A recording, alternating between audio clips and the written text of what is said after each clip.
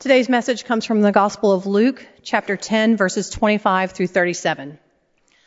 Just then, a lawyer stood up to test Jesus. "Teacher," he said, "what must I do to inherit eternal life?" He said to him, "What is written in the law? What do you read there?" He answered, "You shall love the Lord your God with all your heart and with all your soul and with all your strength and with all your mind, and your neighbor as yourself." And he said to him, "You've given the right answer. Do this and you will live." But wanting to justify himself, he asked Jesus, "And who is my neighbor?" Jesus replied, "A man was going down from Jerusalem to Jericho and fell into the hands of robbers, who stripped him, beat him, and went away, leaving him half dead. Now by chance, a priest was going down the road, and when he saw him, he passed by on the other side. So likewise a Levite, when he came to the place and saw him, passed by on the other side. But a Samaritan, while traveling, came near him, and when he saw him, he was moved with pity. He went to him and bandaged his wounds, having poured oil and wine on them. Then he put him on his own animal, brought him to an inn, and took care of him. The next day he took out 2 denarii, gave them to the innkeeper, and said, 'Take care of him, and when I come back, I will repay you whatever more you spend.' Which of these 3 do you think was a neighbor to the man who fell into the hands of robbers?" He said, "The one who showed him mercy." Jesus said to him, "Go and do likewise." This is the word of God for the people of God.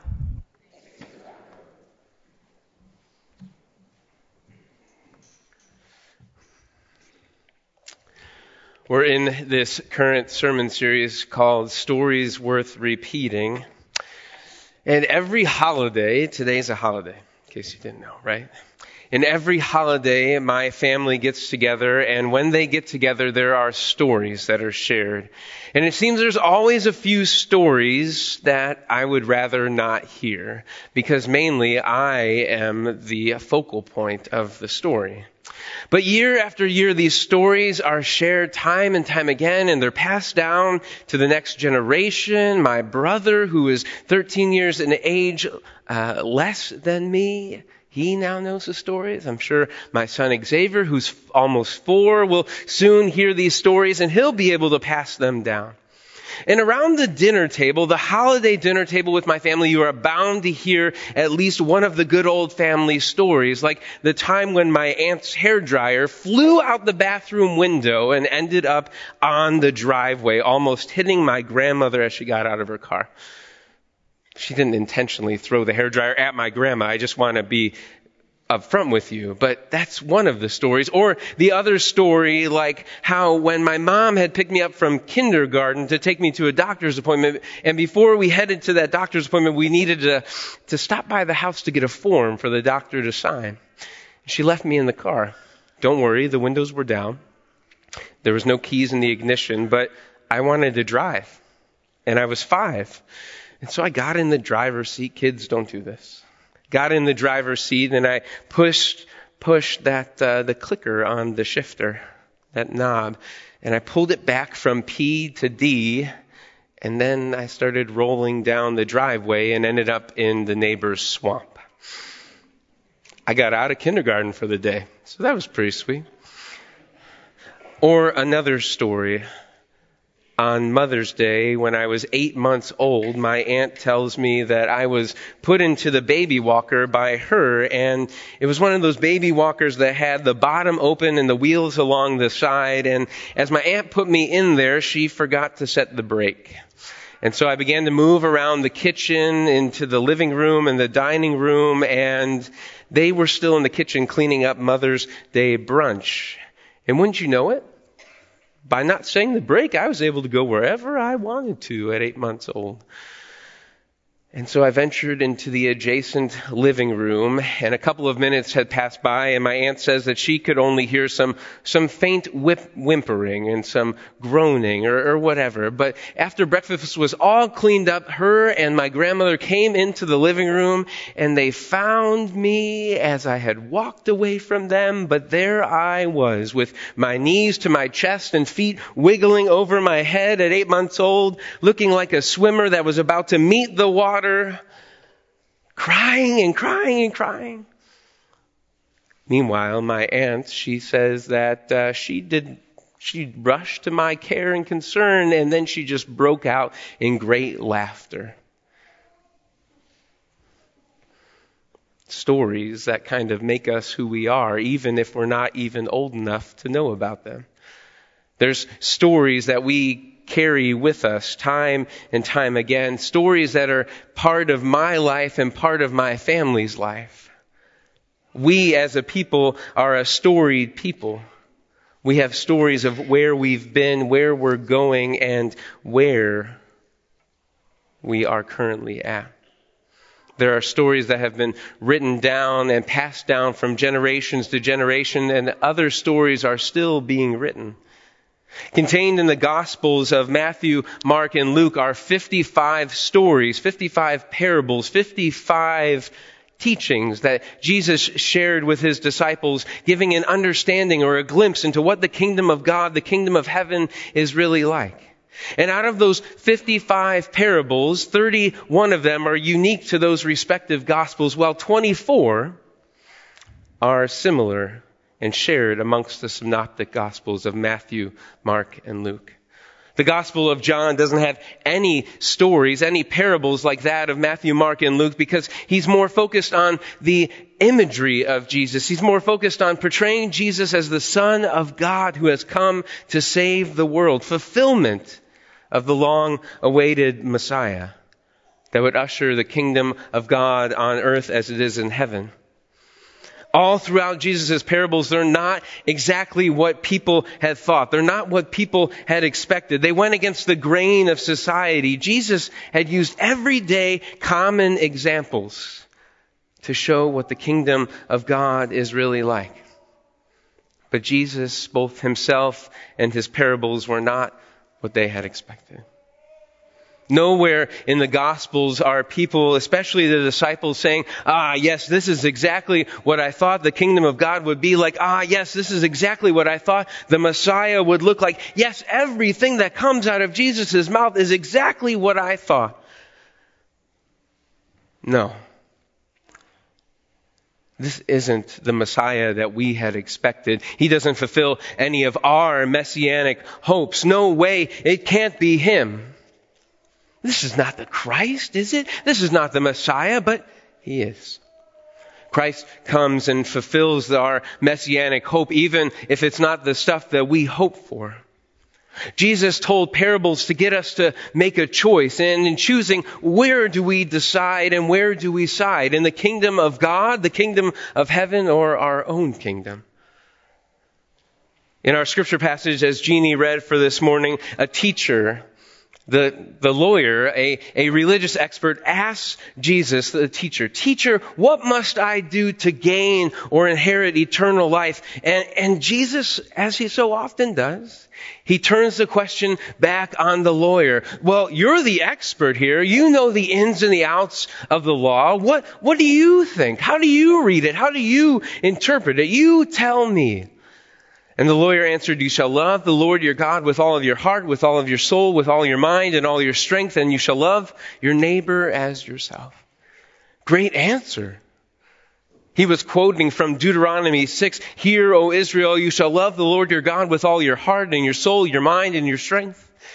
And then from Leviticus 19, he's quoting, "You shall love your neighbor as yourself." Great answer, Jesus says. Do this and you will live. But that's not enough for the lawyer. He needs something deeper. Well, who is my neighbor? He asked Jesus. That was important for him. Not only being a lawyer, but it was important for him as a first century Sadducee or Pharisee. He wanted to be a good rule follower. He wanted to know who his neighbor was and who he had to love, who was in and who was out. There was this belief of first century Judaism that if you followed the law to an exact T, you dotted your I's and you crossed your T's, that God, if you followed that law, God would show up in the temple. That's why the Pharisees got so uptight. That's why the Sadducees got so uptight when Jesus was breaking the law, because he was doing it on the Sabbath. He was disobeying the law by doing work. And so the lawyer in the scripture passage from Luke, he wants to understand exactly what the law says and to clearly define who his neighbor was. Is his neighbor the one to the left or one to the right? Is his neighbor the one who is in front of him or behind him, adjacent to him or around the corner, in a different cul-de-sac or on a different road, maybe in a different town? What about the Romans? Are they really his neighbor? How far does this neighbor thing really go? He wants to know. He wants to look for an excuse, maybe for his behavior or the negative feelings towards the people who are not like him.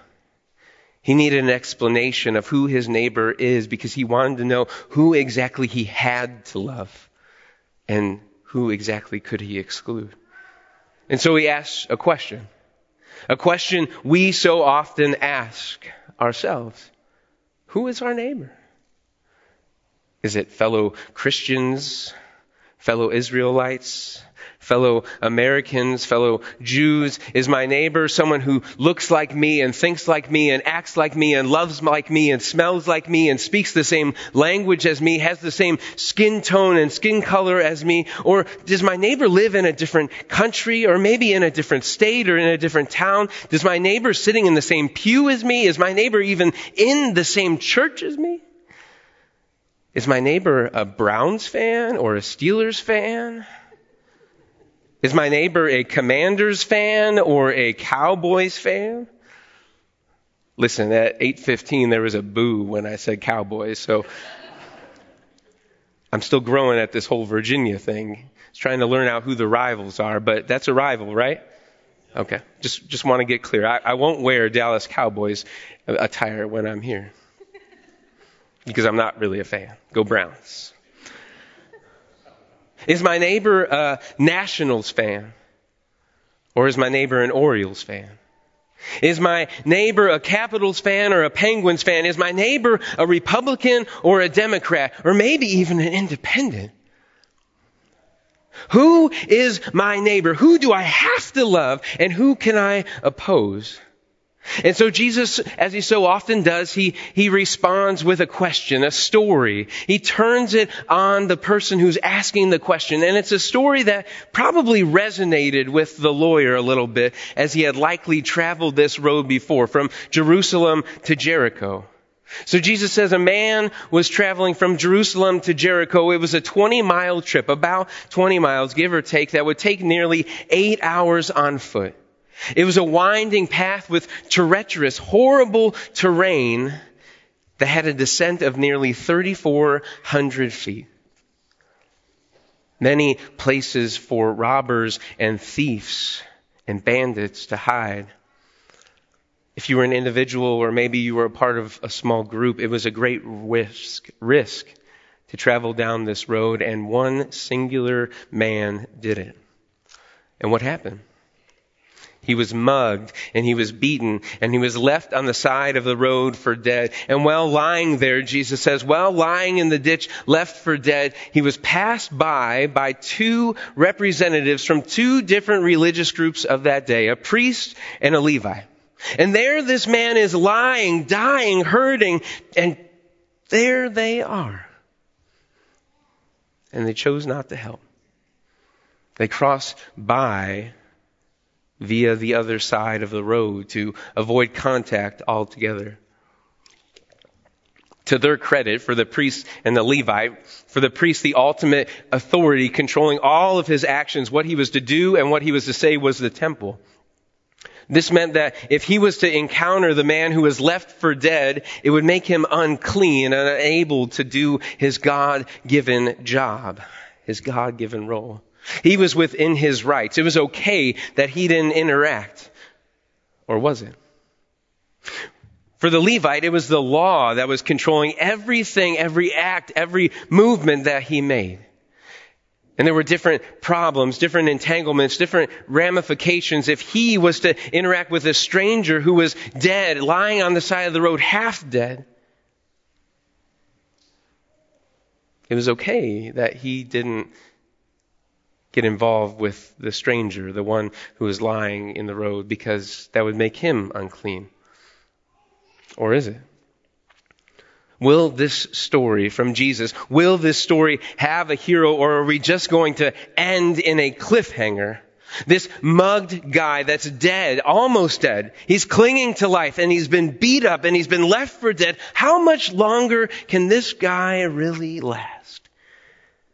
He's been lying in the ditch for quite some time. The heat has been pushing down and beating down on him, and he's helpless and he's clinging to life. And he hears more footsteps coming, only to think to himself that someone is going to pass him by yet again. He hears the footsteps of what could be his last hope. And he sees who's coming towards him, and that's who? A little bit louder. A Samaritan. No, not a Samaritan, I imagine the lawyer and the crowds saying and yelling in protest. No, not a Samaritan. They were the outsiders to the insider group. They have been looked down upon. They had been seen as heretics, racial mixers, even rumored to be insiders working with Rome. But yet it's this Samaritan who goes out of his way and comes and meets the man who's lying half dead where he's at. And he has compassion on him. He took care of the man who was lying half dead and poured oil and wine on his wounds and then dropped him off at the nearest inn. And then he gave enough money for not just one day, but 2 weeks worth of care. And told the innkeeper that he would come and give any further costs that he incurs. Jesus is really making this lawyer mad. I want you to know that. He's really pushing his buttons. Challenging his prejudice. Making him face the reality of his hardened heart. You might have noticed at the end when Jesus asked the lawyer which of the 3 who encountered the man left for dead was a neighbor to him. Jesus reverses the question. It's no longer who is my neighbor, but who is a neighbor to me? And the expert begrudgingly answers, the one who showed him mercy. The lawyer doesn't even want to say that it was a Samaritan. He doesn't even want to use that word. The one who showed him mercy. There was a great hatred between the Jews and the Samaritans, and this has been going on for over 700 years. The Jews had thought that the Samaritans were half-breeds and sellouts to the invading armies, while the Samaritans had thought that the Jews, they couldn't be God's chosen people because they had left the promised land to begin with. Samaritans were located in Samaria, right? And Jews would go at least a day's trip around Samaria just so they didn't have to interact with those evil, pesky Samaritans. The feeling was mutual. They didn't want anything to do with each other. But even still, the lawyer responded to who was a neighbor to the man who fell in the hands of robbers, and he said, the one who showed him mercy. Jesus says to him, go and do likewise. With those 4 words, Jesus reframes the question, who is my neighbor? A question about who is in and who is out, to a question about who is deserving of love and who is not. A question about who we don't need to bother with and who we do need to bother with, including versus excluding. And Jesus takes a deep, long look at this man by calling him to look not at just others, but look at yourself. It's about whether you are a brother and a sister. It's not about whether you are a neighbor to the other person. It's about your actions to all of those around you. Not just those who think and look and act and love and believe like you. You don't need to know if that other person is a neighbor or not. You need to be a neighbor. Jesus told parables, and especially this parable, to get us to choose the kingdom of God, the kingdom of heaven, or our own kingdom. The same choice continues for us today. Are we trying to build our own kingdoms, or are we so focused on God's will and God's kingdom and God's plan?